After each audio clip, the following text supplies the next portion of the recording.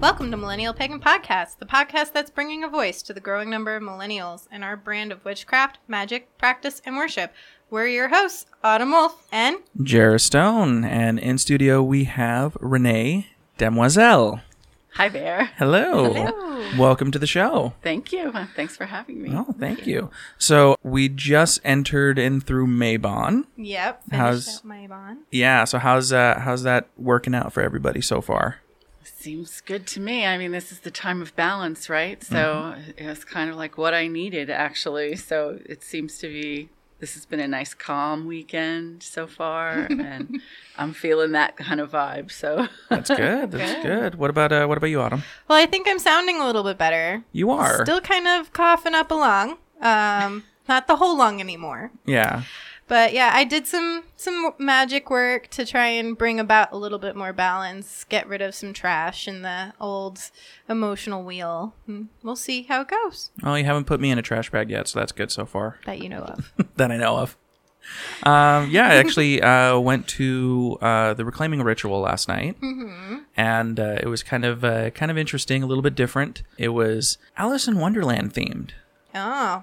Yeah. Well, we'll have to talk more about that next week during our Patreon exclusive episode. Exactly, just giving you guys a little bit of taste of what it was. Yeah. All right, so the reason we have Renee in the studio with us, why don't you go ahead and enlighten us? Of course. She's actually a published author through Wiser Books, which is one of our biggest pagan publishing houses. So, woo! Yes, go there. But before we actually dive into the storytelling alchemy, let's ask Renee to share her coming of witch story with us. coming of which. Yeah. So I grew up kind of always having some kind of an ability, I guess you could say, an understanding of things that may have been a little deeper than the people around me.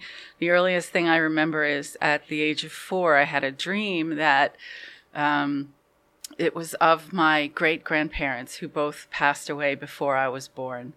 And I shared a meal with them in their home, and they treated me as one would a grandchild, a loved child of the family. I think I was 4. And I woke up from that and told my mother all of the details about it, and she completely lost her mind. Oh, goodness. Because it was 100% accurate of who they were, their mannerisms, their looks, the look of their home, what they cooked for me, the whole 9 yards. And she freaked out, but only a little, not so much that I felt like I was a freak or anything. And I grew up in a household where my mom never made a big deal of it, but always called me her little psychic. Aww. And, I always knew who was on the phone. I would say things and they would happen. And I kind of I grew up with the feeling that it was just a talent that some people had. Like my brother was good at sports and I had this. And so that's a good way to look at it. Very healthy. And that's how I feel about it still. And I've always been interested in the occult, but the first time I really looked, I did a lot of, let's call it, searching for a spiritual path. I was raised Catholic, not staunchly so, but that was the religion that I grew up in. And I knew in my early 20s that this was not really for me. It didn't work. It kind of started to sound really ridiculous the further I looked into it. I just couldn't reconcile some of the things that I was being told. I've been there. Yeah. So as I know I have many people, and I gave myself an education in comparative religion. I just did a lot of reading and a lot of searching and a lot of seeking. And practicing many different things. I took up meditation. I started just sort of naturally doing somewhat witchy things, which I never would have called them that at the time. But right. I was doing magic and, burning candles, and incense and crystals and all these things. And one day my daughter, in her own little faith crisis, came to me with a book and said, I would like you to read this because I think this is what I am. And it was a book about Wicca. I don't remember which one, but I read the first 2 not even chapters, paragraphs. And they were sort of a description of this earth, nature worshiping kind of thing. And I was like, oh, but that's what I've always been. Like, that's me. And even though I had read all of these other books about different kinds of spirituality and different religion, that was the one where I felt really like, oh, now I found it. The aha moment. Yeah, like, oh, the others, I could make sense of a lot of different pieces of them, but this just simply described who I was. Right. I didn't have to fit into it at all. It was already there. It just that now there's a name. It's witchcraft. It's Wicca. It's whatever. So Nice. I joined a coven. I did 7 years as a founding member of one of the largest covens in the Northeast. Is that a particular tradition? That tradition is now called progressive. It has its roots in Alexandrian, Gardnerian, and it's a initiatory training program where I was taught by the high priestess of that coven, and had raised up 3 or 4 students in that coven to their various degrees and whatnot. So, yeah, that was fun. It was very, very challenging and enlightening experience. Nice. So, what would you describe your current practice? Very, very eclectic. I kind of started as what I used to call Reneeism, and I think I'm back to it. It's like it's kind of come this full circle of I incorporate a lot of the other religious practices that I've learned. I'm constantly wanting to take in more of this paganisque kind of practice of, being in alignment with the earth and her rhythms and practicing magic and all of that. I jokingly sometimes call myself an atheist witch, because it's not really a joke, because I don't think there's anything supernatural about what we do. It all is a part of nature. It's just that science has not yet come to terms with the tools or the technology that can allow us to describe it in a way that is acceptable to modern science. So I don't think there's anything supernatural at all. I think it's all just nature. What happens? Yeah, it's how things work. It's the way it is. Yeah. So, are there deities that you work with currently? I do. When I was in the coven, I dedicated to Athena and Odin, because they wanted you to choose a male and female deity. I can say that the choosing was mutual, I think. For one, I know with Athena especially, I since a child, I was very much into her mythology and her ideology, and I like that she's probably one of the more, like, the less dramatic, let's put it that, the less dramatic of, especially of the Greek goddesses. They're also jealous and angry, hateful, and angry. Yeah, she's just very laid back. She's very much, she's cool. And when I started to dedicate, I started, then your brain kicks in, and my brain has always been my biggest hindrance, because it'll tell me, you should think about this, you should read about that, you should go here, you should go, instead of just following my intuition. So my first intuition was to go with Athena. And then I said, but you know what? In this lifetime, at least, one of my major, most important roles is mother. And Athena doesn't have that in her mythology. Right. And I started to think that maybe I should dedicate to a goddess who was correlated, but still had the motherhood aspect. And I do have Celtic blood, so I thought maybe Bridget would be a good substitute. And I started having dreams about owls attacking me. Oh my goodness. And it took a few weeks of that happening for my thick skull to understand that she was mad at me. Get back on the right path. And I actually woke up one morning to a voice in my room, and not in my head, a voice in my room yelling, "I chose you." Stop looking at her. Okay. All right. Thank you. Yes. So that's kind of how I feel about it. And I found out through DNA ancestry that I have quite a lot of Scandinavian blood.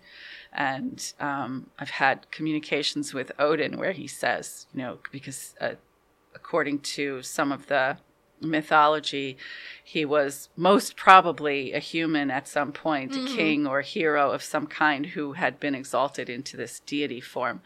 And in a vision once, he said, we probably share some DNA, which I think is kind of cool. So I refer to myself as a daughter of Odin and a priestess of Athena. Wow. I like that. I do work with other deities from time to time. Recently, I've been contacted by Anubis, which is scary, but yeah, that's where I'm at right now. We've had a guest who's an Anubis follower. Oh, really? Yeah, and I know at least one other witch that is a priestess of Anubis, so that's not surprising. I feel like he's kind of coming out of the woodwork a little. Yeah, that's but very possible. a lot of the death deities are. Yeah. Not to kind of pull a downer on this, but with how overpopulated the world is, I just kind of think that there is something in the works right now that's not necessarily be a huge catastrophe, but I think there's going to be a thinning of the herd. A natural progression downward. Yeah. But we're seeing that a lot with our generation not having kids, too. Exactly. So it might be a natural going down. Who knows? Anyway, on a lighter note, what kind of magic do you practice? Oh, my goodness. Most often. Well, all the kinds. Right. I mean, again, I would refer to it as Reneeism. I don't, so whatever. Like what is needed? Yes, whatever's needed. An old friend actually just messaged me yesterday about she had put a bid on a house and they found out that somebody put a bid right before them. Ooh. And so there's this like tension of, are we going to get it? Are we not going to get it? And she messaged me asking, can I do magic around this? Should I do magic around this? And I'm like, why the heck not? Yes, yeah, absolutely. Do the magic. And I gave her some ideas. But for me, it's very, it's very organic. It's very much like what grows of my desires and my will to move to whatever the next thing is. So I do sigil magic. I love doing mojo bags. One of the magics that I do is in the book called Storytelling Alchemy. I transform myself through stories that I write, which are semi-autobiographical in nature. So it's there's a lot of different ways I do magic. Right. Well, before we take a short break and then dive into the Storytelling Alchemy, what kind of books would you suggest to maybe our newer listeners? The beginners? Yeah, the baby witches. My first suggestion is always Margot Adler's Drawing Down the Moon. Ooh. And because I think it gives you a great overview of different paths, and you can kind of get from that what draws you and what doesn't. You may be much more drawn to the Thelemic path and less drawn to the Druidic path. Like you kind of get an idea of many different aspects of paganism and where you might fit in. And then from there, I think whichever path you think is drawing you, go with that. If you're looking at, specific to Wicca, I love the Big Blue. I love Uncle Bucky's Big Blue book. Raymond Buckland's book on Wicca. There's another one, and I'm gonna screw up the author's name. It's Timothy, and it begins with an R, and it's called A Year and a Day, and it has practices every day for 366 days that you can do to help increase your abilities, to learn about the Wheel of the Year, to learn about, it's very basic, and it's actually a book that I give to my students when I have them to work with. So those are probably for beginners my 3 faves. Wow. Nice. All right. Was there Timothy Roderick? Okay. All right. Was there something that kind of, especially with following Odin, was there more than just the blood? Was there a vision? Oh, there have been many. So, in the beginning, when I decided, quote unquote, that Odin would be a good deity for me to follow, I tend to lean towards warrior deities, and I tend to lean towards wisdom deities. And both Athena and Odin fit that idea. And then I kind of asked Athena who she'd be okay with being on the same altar with. True. So I because she was first, and she was cool, and I leaned toward. I don't know why. It's hard to explain, but since then there was a really fantastic one. So I was looking into some past life stuff for myself, and I asked Odin. I was on a treadmill or an elliptical, actually. Oh. I do a lot of my traveling on doing some exercise physical equipment. traveling. And I was on an elliptical, and I was looking for a vision, and I was listening to this really great band called Kudu, which means black dog in Gaelic, and it's kind of a bagpipe and drum warrior tribal sound. It's amazing. Listening to that. And I had a glimpse of a past life, and I asked Odin to expand on it, to give me more of the vision. And I saw him, he has a twinkle in his eye all the time. Yeah. That one eye, it's just twinkling at me all the time. It's kind of like he's amused by us, Yeah. And he kind of gave me the, are you sure?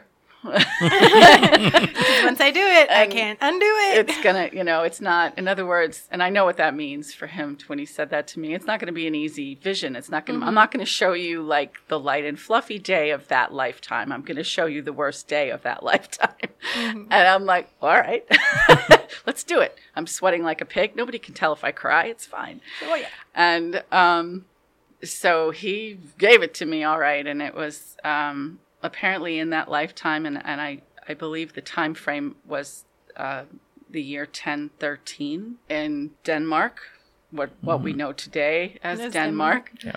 And I was the daughter of the woman who prepared the dead for their ritual.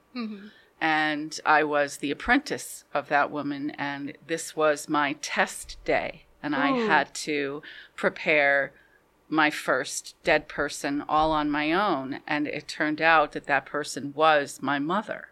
Ooh. And I was doing it way younger than I had believed that I would have to. I think I was 13 at the time, and I was terrified and grief-stricken, and I had to wrap her body, and I had to kind of do all of these, like ritualistic preparations to get her ready for her funeral rites. And it was terribly painful, but so vivid that I know that it's real. I have no doubt in my mind at all that happened. Wow. And he guided me through that. And when I was ready to come out of that vision, I felt his strength, and I felt his hand, and I felt his love. And he allowed me to come through that with more composure than I would have without him. Wow. I just knew there was something, like I had to ask that because there was something powerful behind Thank it. you. So, yeah, thank you. Thank you for sharing that. Yeah. So, I think we're gonna take a break. Take a quick break, and we'll be right back. Yeah.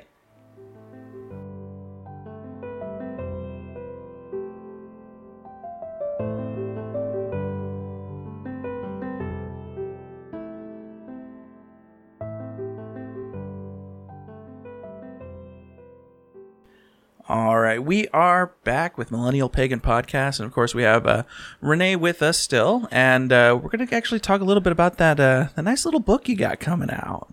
I'm very excited. So, what's the title of it? It's called Storytelling Alchemy: Write Your Own Happy Ending. Ooh, I like that. So do you want to give us like a little tidbit intro before we start asking questions? Sure. So it's about, this is a practice that I kind of started using in my own life. And then when I started writing about it, it seemed like, this could actually might be helpful to other people as well.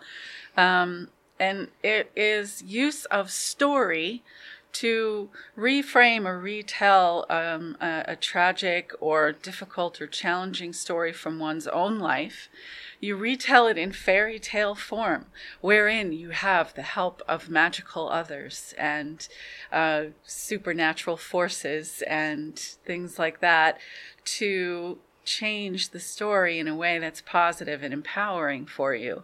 I have personally gone through several different stories and iterations over things in my past that have really allowed me to have a different view of those difficult things that happen, right? We all have stories of loss, of tragedy, of sadness.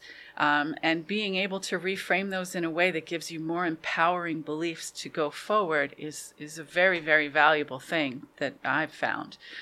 So that's kind of what it's about. I had originally titled it Craft and Conjure Your Own Happy Ending. And my publisher, Wiser, decided that they wanted it to be a little bit more of a crossover, to be available to not just magical practitioners, but to anyone in the self-help field who wanted to utilize this tool. Yeah. Right. I like that. So it's kind of like rewriting your history to reroute the future. Exactly.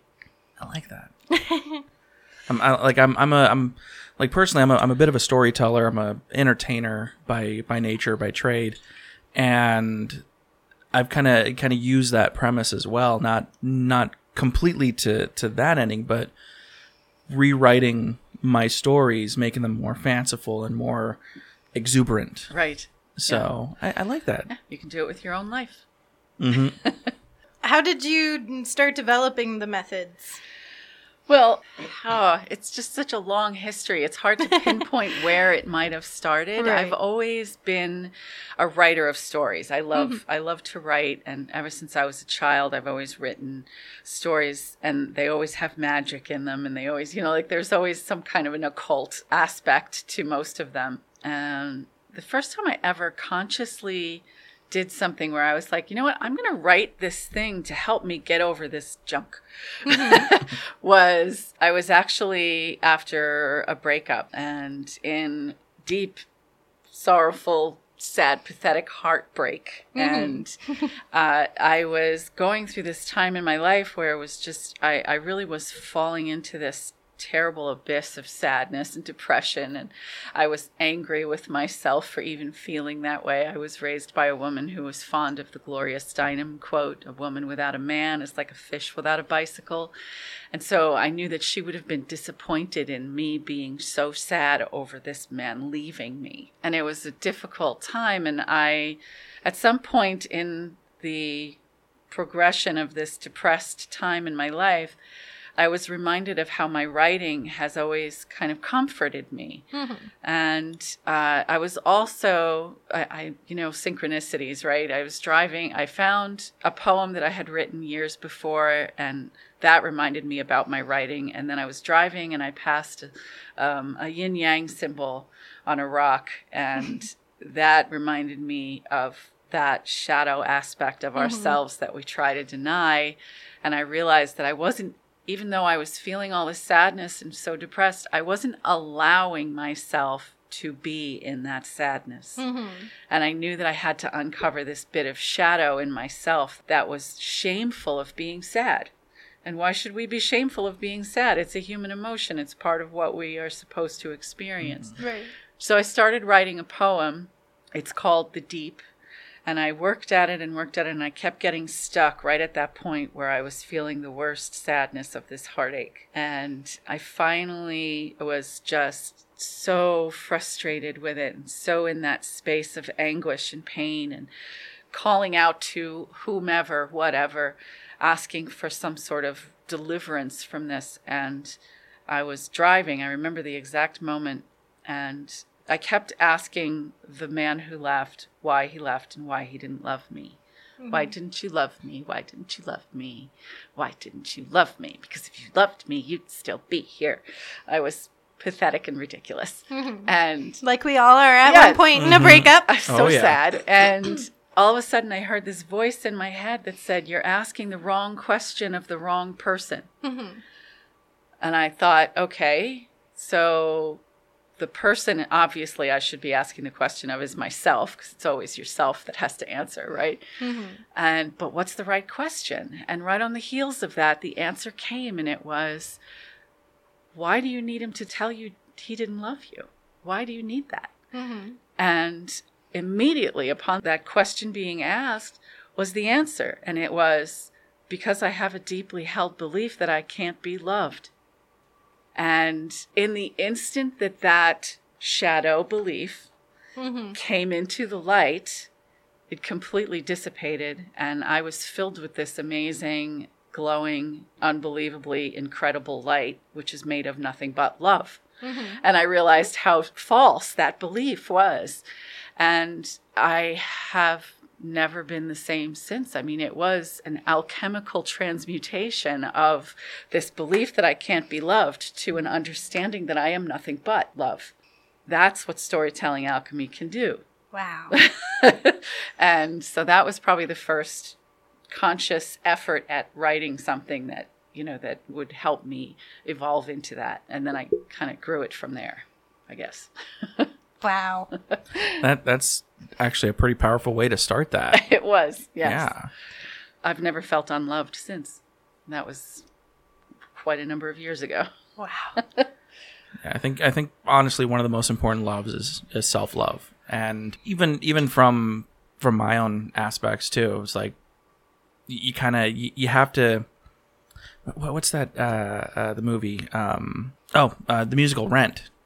There's actually a line in there that says you'll never find true love until you love yourself. So that's pretty powerful. I love it. Is there other types of shadow work that you expressly work through in the book to help people with?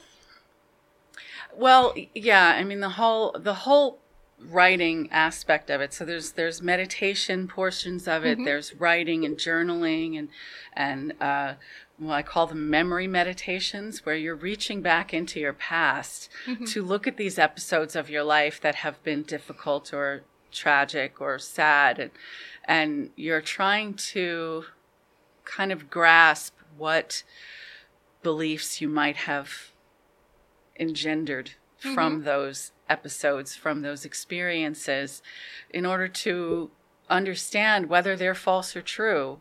You know, some deeply held beliefs are true, and those are usually positive. The negative and deeply held beliefs that are implanted during tragedy are almost always false and limiting and disempowering. And so those are the things I try to bring to light through journaling, through dream working, through, you know, dream interpretation, through meditations, through the writing itself.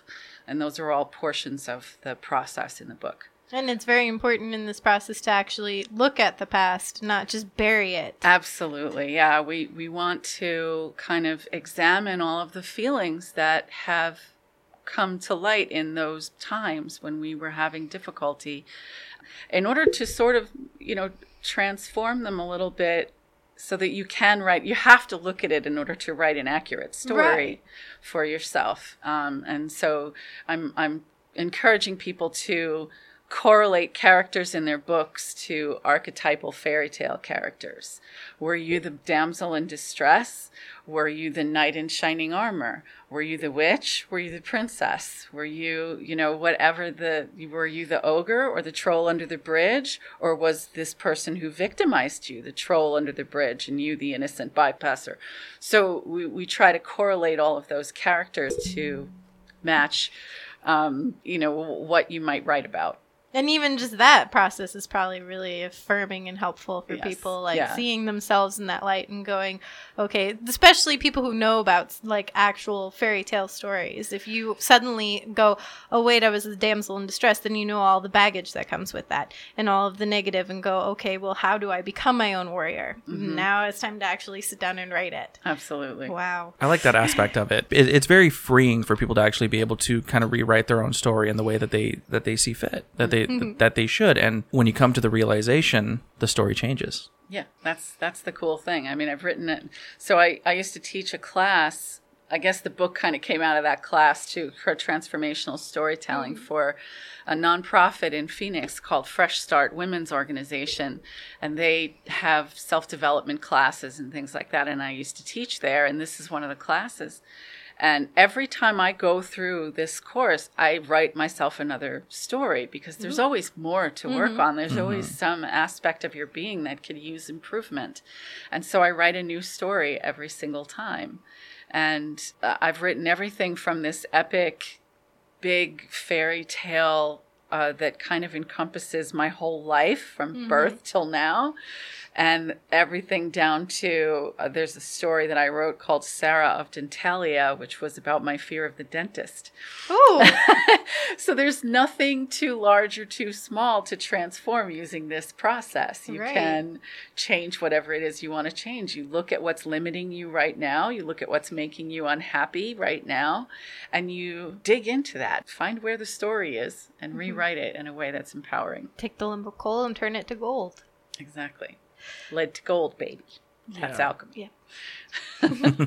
So why would you say journaling, because it's one of the important aspects of this actual practice, is important for magical practitioners? Oh, wow. In general, journaling. So, all right, I'm going to talk a little bit about the writing aspect of journaling, because when you're writing, when I'm writing, I believe that I'm in a magical, sacred space. It's a sacred practice for me.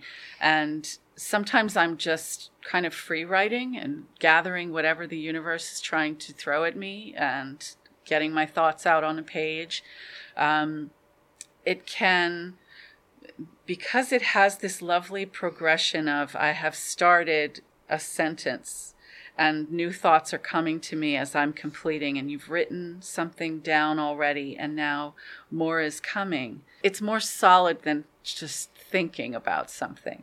It has a life of its own because it grows and it moves in a form that's not necessarily your own. There's I think that there are outer influences that are coming into, to form this word on the page, to form the sentence on the page. And I think that journaling, the word itself, the root of that word comes from the word day. It's supposed to be a daily practice. Oops. It also comes from the word journey. And so this is your path. This is your journey. And the aspect of journaling, I love writing. I love writing I have so many journals just filled with words at home. And the aspect that almost everybody ignores and does not pay attention to is reviewing. Write the stuff. Enjoy writing it. Make a record of what you've done or what your thinking is. But go back and reread it, and then write in the margins and, create from that and give it even more life by going back to it a month later, a year later, however long, and seeing where you were at this moment and what you were thinking and what forces were giving you energy and power and how that's changed and what do you think about it now. And it's like, so that it grows into this like wonderful monster of being that is magical in itself. It's a hyper sigil in itself, because every letter that you write is a sigil, and every word that you make is a sigil, and every sentence that you put together is a sigil. And then when you have a whole body of work in a journal, how powerful is that? How much energy does that put into the world with your intentions? Yeah, it's pretty important. I kind of like that you mentioned that going back and actually reviewing. I mean, that's something that a lot of people, even myself. I mean, I'm not that much of a writer. I'm not that much of a reader, but I have a couple of journals that I've never even thought to go back and look at. You will be shocked and amazed. It's funny because I actually did that recently. I picked up a journal that I've been holding out for like a book of mirrors to write my religious journal stuff in. But I started years and years ago. The section that I opened it to was the beginning of a relationship that ended up being my 4-year engagement that is now ended 2 years down the road. So I'm reading it and I'm going, I just want to smack this young girl who was me at 19. Go, reread what you're reading. If your friend came up to you telling you that this was happening in a relationship, you would tell her to get out now. What was wrong with you? Like, even at that age. So I'm just like, well, you know what? I needed to be on that journey. And it's just, it might be frustrating to look back on and be like, what did I do? But also going, but look at where I am because I went on that journey. Because that person was willfully and blinded by whatever, because she went on and continued on that journey, I am now me. Right. Yeah. And there's so many things you can, looking back, I've come up with great spells because I looked back at something I wrote a year ago and I was like, oh, I forgot about this. I didn't remember that I had this like vision or this dream or something like that. In fact, I mentioned Anubis earlier. I had a dream a little over a year ago, of Anubis. And I call the dream Touched by Anubis because he literally, he just touched my, right there. I can still feel it. He touched my arm. Wrist. Yeah. And it was a very vivid, powerful dream. And I posted about it on Facebook, which I don't generally post my dreams on Facebook, but this one was just really powerful and I wanted to put it out there. And I'm so glad that I did because that in its way acted as a journal because I said, I should, answer that call and do something with Anubis and find out why he wants to talk to me. And then I didn't do anything. And a year later, the memory came up in my Facebook memories and I looked at it. And at that moment, it was mega significant to my journey. And that was only a couple of weeks ago. And I started working with him then. So I forgot that he contacted me and I needed that reminder that, I should get in touch, which I did. Facebook is almost a form of like a mini form of journaling. Yeah. Of types. Well, I mean, I know people who actually have like Facebooks for their babies and so like they put pictures on their videos of when they were little. I have a friend that's been doing that for about 4 years now. And the little one, she's actually getting to the point where she can actually like go on and recognize that was me. And so it's kind of interesting seeing that. Yeah. Just even from such a young age. It is almost like a gift, but at the same time, it could be a curse. Oh yeah. But I'm just thinking like you have this record of your childhood now. And that people didn't have before. We only had our stories that other people told through their light. And now we can see them on our parents' phones of pictures of when we were kids. I don't know. I would have liked to have a tidbit of my mother's voice to remember growing up. But, we didn't have that kind of technology is widely available to everybody. Right. So how about we do something the same with meditation? Why is meditation important to magical practitioners? So meditation is important to everyone on the planet. Please, everybody, go meditate. Just please. There's a quote that says, if we taught every 8-year-old to meditate, we'd have world peace in a single generation. And I believe that's true. It is my most powerful and important way of connecting to the deity within. We are occupying these meat suits for a temporary and brief period of time. And when I meditate, I am in contact with the infinite, with the all, and with the understanding that comes from nowhere else but inside myself and inside all of us. And it helps me to be in this world a better person. So, bottom line, it's important for everybody.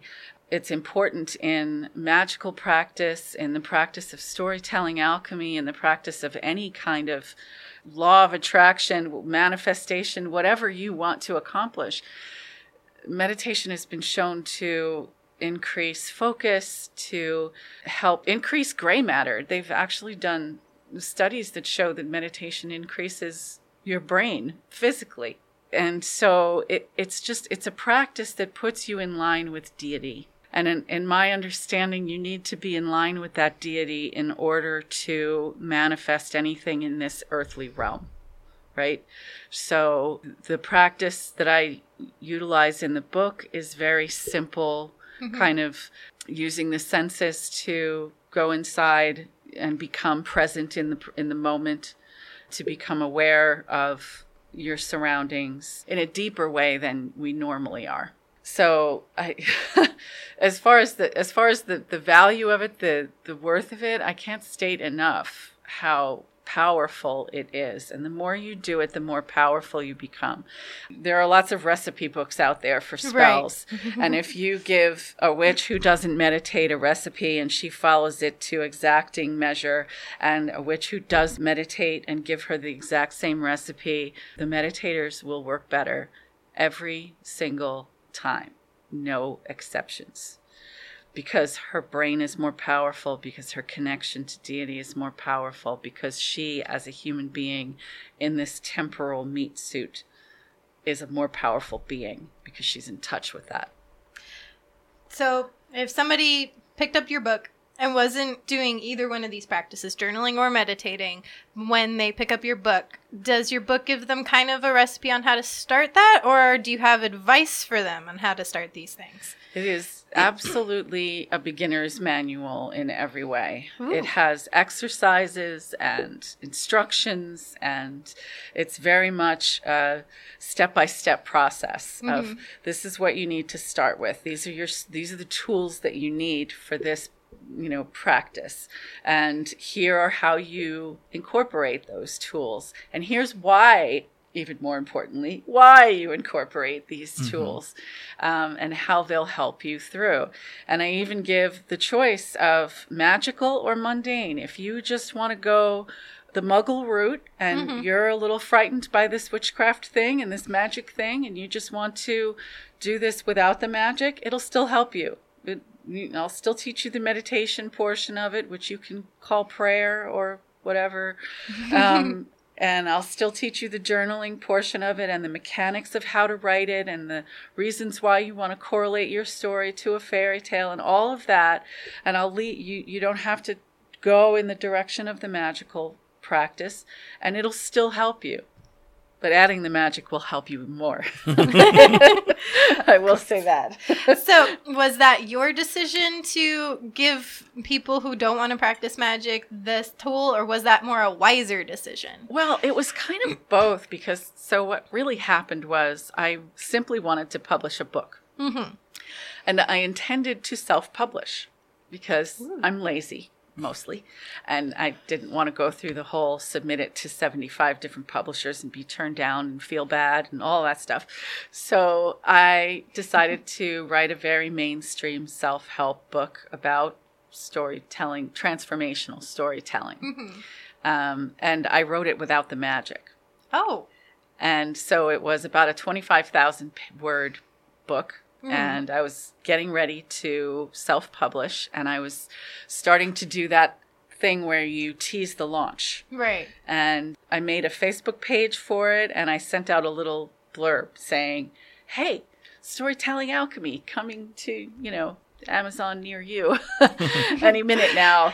And here it is. And Judika Illes, the author of many wonderful witchcraft books, not the least of which is 5,000 Spells, the encyclopedia of 5,000 spells, who's a friend of mine on Facebook, contacted me and said, what is it? What do you have? What did you write? I want to see it. She's an editor for Wiser. And so exactly. Give it. That's what she was like. Let me see. Okay. So I sent it to her, and she walked me through the whole process of submitting the proposal to Wiser. And she said, this is great. I love your writing. I love what you've done here. What a fantastic idea. Where's the magic? She's like, I know you do magic with this. I know you do. So where's the witchy? Yes, where's the witchy stuff? I see the point of the hat, but I don't see the whole hat. Exactly. So there's somebody on YouTube. His name's Thomas Sanders. His motto is "Could be gayer." Could be witchier. Could be witchier. Yes.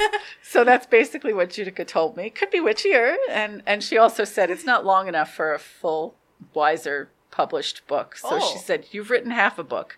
She said, Add the magic, add the witchcraft, and we'll have a whole book. Yep. And so another 25,000 words later, Oh, goodness. I added the witchcraft to it, and it felt much more. And I'm ever grateful that she contacted me, because it just, when I finished it, even when I started to kind of rearrange the whole thing in order to get the witchcraft stuff in there, it suddenly felt real. It suddenly felt really, really good to me. I was like, oh, this makes so much more sense. This is a little more along the lines of what I really want to put out there in the world. It was tasty before, but now it's flavorful. Oh, delicious. So yeah, I was very, very grateful that she told me to add the witchcraft. Yay! So it has both. That's pretty awesome. There was, I'm figuring there's probably a lot of people that are going to get this, and literally within a generation, it's gonna become its own thing. Oh well, I hope so. That would be awesome. We're gonna be talking about you like we talk about Starhawk. Oh, from your words to Goddess's ears. Yes. That's why I want it in on ground. Bring it in. So there's a little bit more to that publishing story. I think you published a piece in a magazine that kind of got your face out there. Oh. Want to talk about that? A couple things. So I have a blog that's online, which, I think I have 4 or 5 readers maybe. And but I also submit to online magazines from time to time. And there's an online magazine called Witch, all in capitals, WITCH, which is run by Carolyn Elliott, who is an amazing author, an amazing witch, and a teacher of mine. And I submit, I probably have 10 articles that are, currently running in that magazine. But I submitted one called The Badass Chicks of Mythology, which is about the warrior goddesses. And it went a little viral. It has over 10,000 views or 10,000 Facebook shares or something like this. And I still get messages from people going, "Oh, I saw your article. Like this article popped up on my feed and I read it, and there you were at the bottom of it." And I was like, there you go. So there's a few that have done pretty well with her audience because Carolyn has a much larger audience than I do. And so it has blossomed, which is very gratifying. What are some of the other articles that you wrote for her? I have a couple. I have one that's called The Lady in Black, which is about shadow work. And it's about, it's kind of based on the Carl Jung quote that says, "Depression is like a woman in black. When she shows up, don't shoo her away. Invite her in, treat her like a guest, and find out what she has to say." And so it's about sort of whatever that darkness is that you're not really wanting to face, sit with it and give it some tea and find out what the heck is going on so you can have a conversation, because your unconscious is what really drives you. And to have an alliance with it instead of a fear of it, you make your magic more powerful. So there's that one, and then there's one about initiation, and kind of, I've done this recently too. I keep doing it over and over again. My teacher, when I first started in the initiatory tradition, my teacher talked about how when you request to be initiated, which I had in this coven, you spent a year and a day in training before your initiation. The universe goes, "Oh, yeah? You want an initiation? Okay." And it sort of bombards you with things that are possibly emotional and possibly difficult and challenging. And it puts you through approximately a year. This happens to everyone. Approximately a year of kind of chaos and challenges and trials. Exactly right. And you come out the other side of it having learned things and having dived into the depths of your being and come out with something that's more valuable to the world, which is really what the whole point is, to be giving all of that to the world. And it's kind of interesting. So I had that teacher raised me to 3rd degree through that tradition, and I'm going back in October for a visit, and I asked her to do my croning because I'm an old lady now. And 35 is not old. oh yeah, right. I had about 20 years. Well, that's a good point. Heads up, people. We don't just talk to millennials. Yeah. Some Yeah. people, you know what? Other people have more and important things to talk about. I'm the mother of a millennial. Ooh. Well, and that's one of the things that one of the reasons why we kind of created this show is we're millennials. We are learning, and what better place to learn from those that have came before us? And those who are still teaching us. And that's one of the things that I love about this show. Anyway, Thanks, sorry. guys. That's okay. So I asked my teacher to do my croning, and it was immediately upon the heels of that Anubis thing came up Ooh. in my Facebook feed. And I also had planned a backpacking trip into the Grand Canyon, Yeah. a rim to rim 4-day backpacking trip, which actually happened last weekend. And so I went into a meditation and I asked Anubis, what do you want? What is it? And the word that came to me over and over again was shamanistic trial. Oh, and you And- went into the deep. And I said a bad word. And upon that, hearing those words, that phrase, shamanistic trial, the thing that flashed into my mind was the Grand Canyon. And then I saw an episode, a little scene from Ghostbusters Uh-oh. where Zool says, "The Destructor has been chosen." Oh, Oh. And I'm laughing about it now because I survived. no. Yes. Mhm. But it was not funny at the time. And I literally almost died in the Grand Canyon last week. Did you forget to drink water? I just really wasn't prepared, and I don't know if I was just, physically unprepared for the work of the hike, or if there was some help from Anubis in that way. You went down in the deep. I went down into the deep and I walked across and then had to walk back out. And the third day, I was having a lot of trouble. Just even, I would walk 100 steps and then I would have to sit down, and it was just grueling and horrible. And every time I stopped to sit, I would feel myself losing consciousness. Ooh. And my heart was not beating right, and I was not breathing right, and there was all this, and I literally did, when I finally got into camp that afternoon, I did lose consciousness, and I just passed out and stayed in the tent for the rest of the day. Everybody else went on this lovely sunset hike that I couldn't even consider. No. And it was it was a dark night of the soul, I can tell you that. Ooh. My boyfriend told me that when we woke up the next morning and had to climb 3,000 feet out, I had woken up from a dream where I had a choice. A dream where there was some other way. I didn't have to climb out into my reality, which was, yes, you do. You got to climb out. And he said, he looked at me and he said, you looked like a shell of a woman. Like I didn't even know what to say to you because you looked like you weren't there. And I was like, I kind of wasn't. So it was quite the deep experience. I asked for an initiation and I received it. He made you do that shamanistic That's what journey. happens. Yes. Wow. In a very spiritual place. Yeah. Now, am I correct? You did the Bright Angel Trail?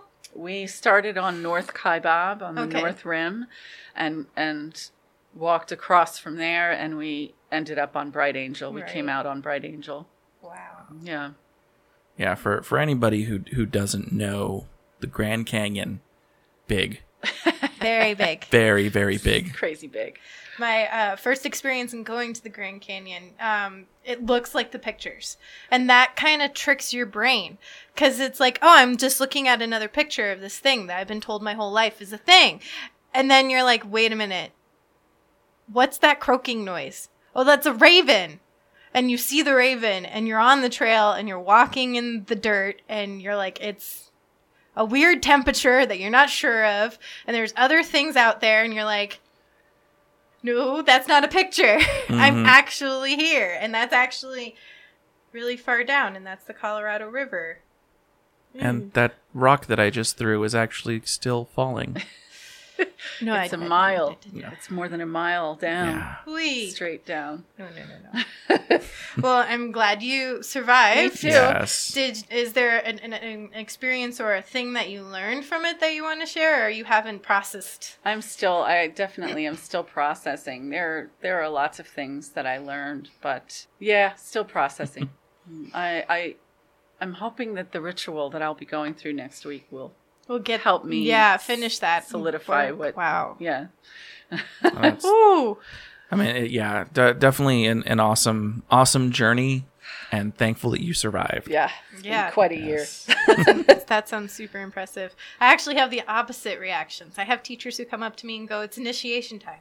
It's time to initiate." And I'm like, no, I still have a list of books I need to do. And then something happens that's like a life thing that I need to work through. And I'm like, stop telling me to initiate. Yeah. I'm not ready yet. Yeah. The universe knows when you're ready, even if you don't. Yeah. I get these small little bits of my own kind of self-initiations here and there whenever somebody's like, it's time to initiate. And I think it happens to everyone, on the witchcraft path or not. You go through things in life, and it's a cycle, and people are like, why am I having all of these trials? Why is this year so crazy? Why am I so, put upon by the universe at this time in my life? And if you look at it properly, you can always bring something out of that that's valuable for your next adventure, whatever that may be. That's kind of the way I see it. Yep. So you talked about that you do classes or you facilitate types of retreats. You want to talk about what kinds those are? And of course, I know there's one connected to the book. Yeah, there's one coming up for the book. So I've always loved teaching, and my teacher pushed me to teach when I first started learning and that sort of thing. And so this is the coven. It's the Star and Crescent Moon Coven in the Hudson Valley, New York. They're one of the biggest covens in the Northeast still. And my teacher, Bernadette Montana, is awesome and wise and wonderful. And so when I first started learning with her, she always pushed me to, hey, guess what? There's a meetup. You're teaching it. That's kind of how she did things. And I've always enjoyed teaching. So these days I offer workshops in meditation, workshops in witchcraft. The Badass Chicks of Mythology is one of the workshops that I offer, which I have a lot of fun teaching. And I've been also running retreats, pagan retreats lately. One I did about 2 years ago, I guess. It's called Goddess Divine, and you have to say it with an English accent. And it takes place in Sedona. What better place for goddesses to convene? Yes. And I don't have one scheduled, but it's probably not going to be till 2020 for the next one for that, and it'll probably be in the spring. The next retreat that's coming up is based on the book. It's called Storytelling Alchemy, the retreat, and it's taking place in Connecticut in October. Perfect. Right? So lovely. I thought an enchanted forest would be a really good location for this sort of work that we're doing. And there's a beautiful retreat center there on 17 acres of wooded land with labyrinths and walking paths and things like that. What city? In Chester, Connecticut, and the place is called Guest House Retreat Center. Ooh. Wow. And their name is actually based on a poem by Rumi. About us being guests in our own house kind of thing. Ooh. It's about this body is the house which hosts the spirit. That's kind of what it's about. So it's a very new agey kind of feel for the place, but they're very open to all different beliefs, and I thought it was just the perfect place to have this retreat. So it's 3 days. It's October 5th, 6th, and 7th. And we're going to just do a nice deep dive into the practices of the book and practice them together. And Saturday night we'll have a bonfire and toast to our success. And there's going to be rituals throughout and workshops and that sort of thing. Fun. So, yeah, I'm looking forward to it. It's going to be a lot of fun. Yeah. And especially this time of year, Connecticut is beautiful. That's the thing. I thought. See, I was a little selfish in the timing and location as well, because I moved to Arizona from New York 5 years ago, and I've been back to New York a few times, but not in the fall, which was my favorite time of year. So I'm really happy to be going back in October to this beautiful Connecticut River Valley area where the leaves will be gorgeous. Oh. Yeah, my dad's side of the family's from Connecticut, so I've been up there a couple of times around this time of year. So Beautiful. Oh, I'm so jelly. I want to go. So you also host a YouTube channel where you talk about a lot of stuff. Actually, not a YouTube channel. Oh. I've just only been doing it. I want to do the YouTube thing. Okay. Yeah. I'm technology challenged, being non-millennial. Being technically, I guess I'm in the latest stage of baby boomer. Yeah. Yeah. So, but I do Facebook Live chats. Oh, okay. Once a week. Oh, yeah. I only see them on Facebook, so Yeah. if it looked kind of YouTube-y, I stand corrected. Well, I guess they are sort of. I mean, really, it's just you sit in front of your computer's camera and talk. So that's what I do. Which YouTube actually has something like that as well. That can stream to. Well, I mean, there's programs out there that can stream to both simultaneously, but I'll have to talk to you after. yeah.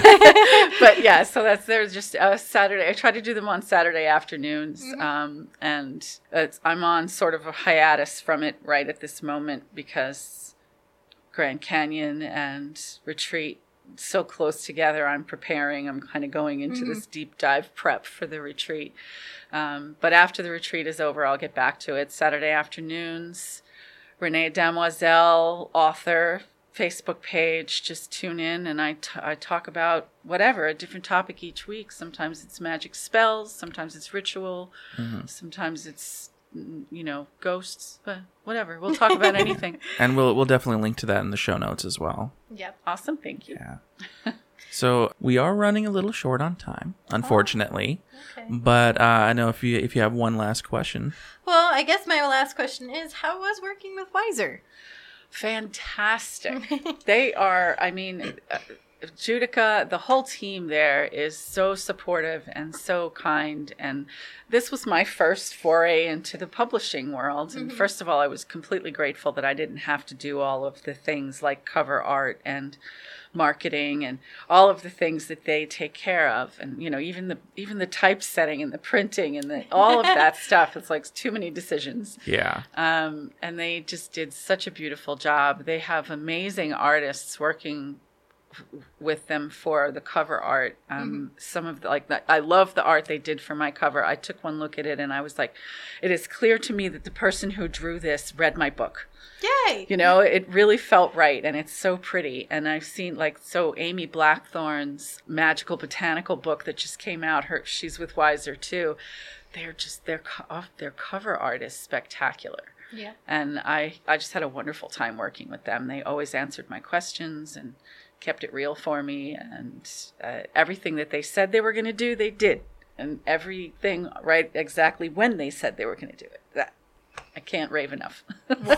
Yay. A company doing actually what they're supposed to be doing. Amazing, right? Amazing. and not recycling the cover art, which is a big thing. Yeah. They really, obviously they paid somebody well to do that, because every cover I've seen come out of there lately has been really spectacular. And very specific to the book. It doesn't look rehashed or... Not at all. Yeah. I didn't, so I never would, I'm not visually artistically inclined.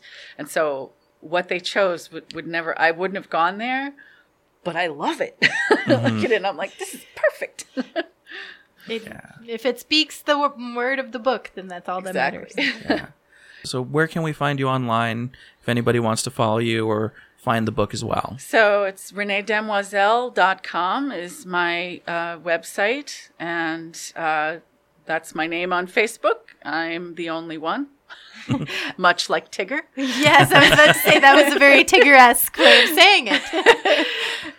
So friend me on Facebook if I still have space there, and if not, you can follow me because I'm getting really close to the 5,000 mark. But you can always like my author page, Renee Damoiselle author. That's pretty much it.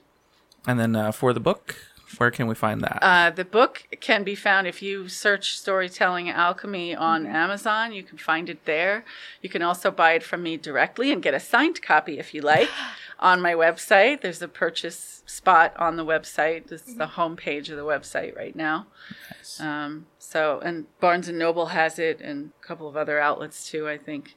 But yeah, if you search Storytelling Alchemy, you can find it. Yeah. Love it. So, events coming up. Well, September 24th, which is tomorrow on the recording date, is going to be the full moon. So, our next full moon is this upcoming Monday. You'll be listening to us. If you listen to us once we pop it on Wednesday, you still have some full moon magic that you can do. For our friends in Nevada, September 29th is Las Vegas's Pagan Pride, and they do have a Facebook page for that event. So September 29th for our Nevada friends. And then October 6th, if you're in Phoenix, the Pagan Pride Cook-Off fundraiser is happening. So that's another thing to look out for if you're a Phoenix person or a Phoenician. A Phoenician. Patreon. This week, we don't have anybody new to say thank you to, so we're just going to say thank you to our Patreon supporters. Yes. Is Patreon worth it, Jared? Oh, I do believe so, because, of course, we have those wonderful buttons and stickers that we've been sending out to our current Patreon people. Yes, I apologize for my terrible handwriting on your thank you notes, but I hope you appreciate them nonetheless. Yes, and also with the $5 or more Patreon subscription, of course, you get a monthly mini-sode that is exclusive only to Patreon members. Yep, and if you are just going to do that $1 a month, we still thank you right here on our episodes. Yes. You can find Millennial Pagan Podcast on Facebook, Twitter, and Instagram. And I want to thank everyone who's already liked us on Instagram. Of course, we have Wise Words on Twitter and Facebook as well. Yes. Jero, where can people find you? Of course, also on Twitter under Jerastone, Jerastone. And of course, my Instagram page, Hagrid, Hagrid, _Hagrid_cosplay. Got a couple of new people on there, so I was actually kind of happy. And you can find me, Autumn Wolf, on Facebook, Twitter, and WordPress. And I am in the middle of writing a article for once in a long time. So hold your fingers crossed that my word salad becomes an actual post. So from all of us here at Millennial Pagan Podcast, merry meet, merry part, and merry meet again.